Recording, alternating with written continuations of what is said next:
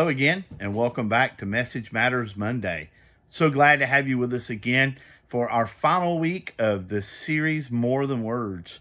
And so today we're going to be talking about the homily and the readings from Pentecost Sunday, which was yesterday. So thank you for being with us again. I'm here with Amanda, my wife. Hi, everybody. And I'm Father Doug Martin. So welcome in, buckle up, and let's get going. In the name of the Father, and of the Son, and of the Holy Spirit. Amen. Come, Holy Spirit. Come, Holy Spirit. Lord, thank you for sending your Spirit down on us. Thank you for sending your Spirit to lead us and to guide us and to dwell in us so that we can feel your presence with us, Lord, so that we can know your presence with us, so that you can lead us into all truth. Lord, you sent the Holy Spirit to communicate with each one of us the Father's love. And in doing that, you have strengthened us and you have given us a mission to share that love with everyone we come in contact with. Lord, help us to do that. Help us to pray for your Holy Spirit to be in our lives so that we can be strengthened and so that we can have the courage to share the love of Jesus Christ with everyone we meet and to share it with the world. It's in your holy and precious name that we pray. Amen. In the name of the Father, Son, and the Holy Spirit. Amen.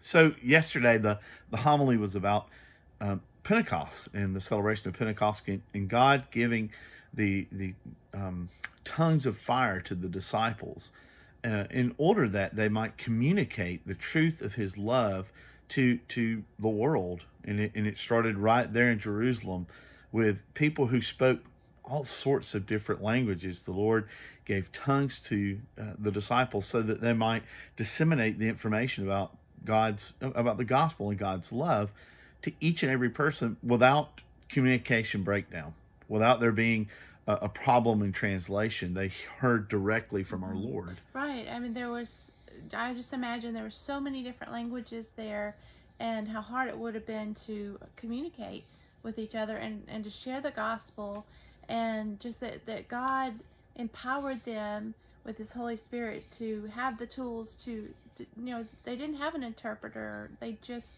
had the Holy Spirit, and they trusted him and let him guide them. Yeah.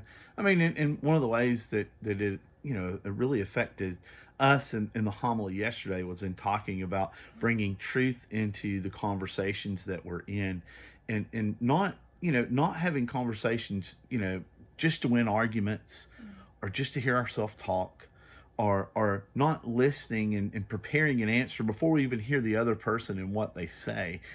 That happens all the time in conversations. If you're on social media, or if you've seen anything that happens on CNN or Fox News or any of the other organizations, you see this happen all the time where they're saying something and you're like, yeah, but that's not the question I was asking, or that's not exactly what the other person was saying. I mean, it just happens all the time, and it happens in our everyday relationships too, with our family, with our spouse, with our children, at work. I mean, it happens everywhere, and it's really a consistent thing that we see, and something that we really want to overcome. Right. Well, you just really challenged me. I thought you were speaking right to me. It's with everything going on right now, it's challenging to communicate, especially something you feel very, very passionate about, and things that we should feel passionate about, but we have to express those things in love. Well, we have to ask the Holy Spirit before we speak, before we type, to guide us. Yeah, and that was part of the homily yesterday was some of the points, some of the ways to really communicate effectively is, first, have you prayed? I mean, have you asked the Holy Spirit to lead you in that conversation? Have you asked the Holy Spirit to prepare the other person before you even go and pray, before you even go and talk to them? One of the things that I do consistently is before I go and talk to someone, specifically if it's about something that's important or controversial or something that I know is going to be could be an issue, I always pray and ask as a Catholic that my guardian angel go speak to their guardian angel. I mean, our guardian angels are so Mm-hmm. underused and Yes, disvalued, yes. and our guardian angel could be such an important part of this communication gap as well. And so every time before I do that, like if we're going over to Mm-hmm. somebody's house to have a Right. meal with them, I ask my guardian angel to go ahead of me and speak to their guardian Yeah. angel so that we have a good time, so that communication is well.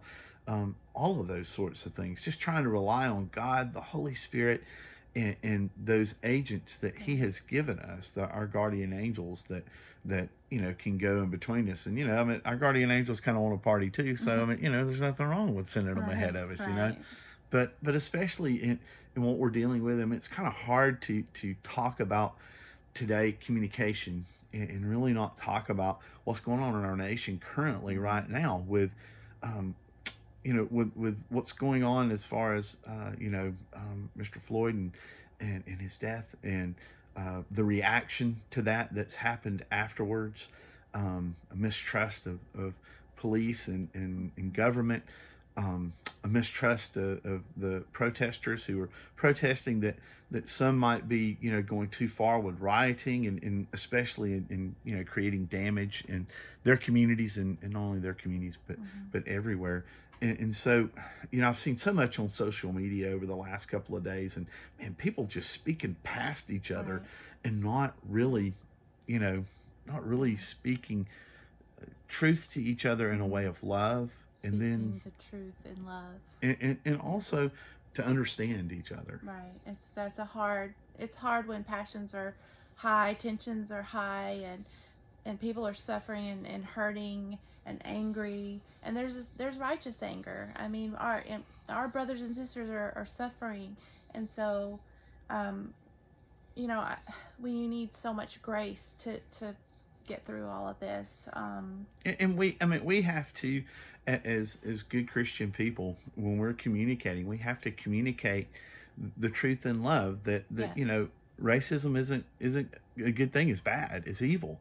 That injustice towards a particular race or someone according Right. to their skin is not a good thing. It's an evil thing, and that in reaction to that, and trying to understand the reaction to that. I mean, Right. just imagine if one of your family members got attacked, the kind of righteous anger you might have. And so this is our brothers and sisters who've Right. been attacked. This is one of our brothers who was killed unjustly. Mm-hmm. Doesn't reflect on every single police officer. It doesn't reflect on every single white person, but it could reflect that there's a Yeah. problem somewhere in the system, and that something needs to We be have to speak addressed up and and fixed. And so affect that's why change. these people are trying to speak up, Yeah. and we should support our brothers and sisters in doing that as much as we can, to speak up peacefully to injustice that they see, Right. and that it should happen that way. It's also, again, we're not saying that it's a good thing or that it's right to create damage, to protest in such a way where it hurts or creates more damage and hurts people, but also trying to understand where that's actually Anger coming and from. frustration. Yeah. So many years of that building. and and so many years where it seems like, at least to some of us, that not enough has been done. Yeah. And so, how do we communicate that clearly, effectively, without bias, without um, attacking necessarily? Although, I mean, that may have to happen too in some ways. When it's a righteous anger, then that means somebody has wronged someone else, and there needs to be something said about that. Um, but again, this happens in the home as well. This happens. Um, Yeah. I remember when Micah, our oldest, was really young, maybe 3 or 4, and we had told him, and we had learned this from parenting, that to tell him, if we hurt your feelings, tell us. We wanted him to be open with his feelings. And so I remember this time, I don't know what, I had told him to do something and he disobeyed me. And in my frustration and anger, I took that personally. I think so many times we take it personally from a parenting perspective, when our kid does something we told them not to, or and in anything, when someone has a differing opinion, we take it personally.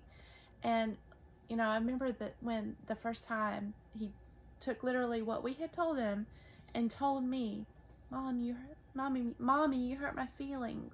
And it just stunned me and broke my heart, because I knew, yes, I yelled at him. Yes, I have a soft voice, but I do yell. My family will tell you, but I can. Okay, the kids will tell you, but it just broke my heart. That did hurt his feelings, and I did overreact, and it wasn't personal. It wasn't an attack on me. It was something he was dealing with, and most of the times with the kids, it's doing something. I can think of them doing their homework, not understanding something, and so they're acting out or having a frustrating moment. It's not personal. I have to stop and think about how they're feeling, and I feel like that's the same thing with all these areas of our life, is that we have to stop and pray and ask for the Holy Spirit to give us the words and to effectively communicate, and not take it personally, but really listen to the other side of the story. And pray for that person Yes. to hear you as well. That they'll hear what Yes. you're saying, maybe not what they think they're hearing, but they'll hear what you're saying. Right. Well, as we close this week, let's just have a quick prayer, and then we'll get out of here. In the name of the Father, and the Son, and the Holy Spirit. Amen. Again, Heavenly Father, thank you for your Holy Spirit. Thank you for sending your Holy Spirit into our lives after your Son's death and resurrection. Lord, help us to be effective communicators. But Lord, before we communicate, help us to remember to pray to you, that you would be there present in every conversation we have. It's in Jesus' name that we pray. Amen. Amen. In the name of the Father, Son, and the Holy Spirit. Amen. Amen. All right. Have a great week. See you next time.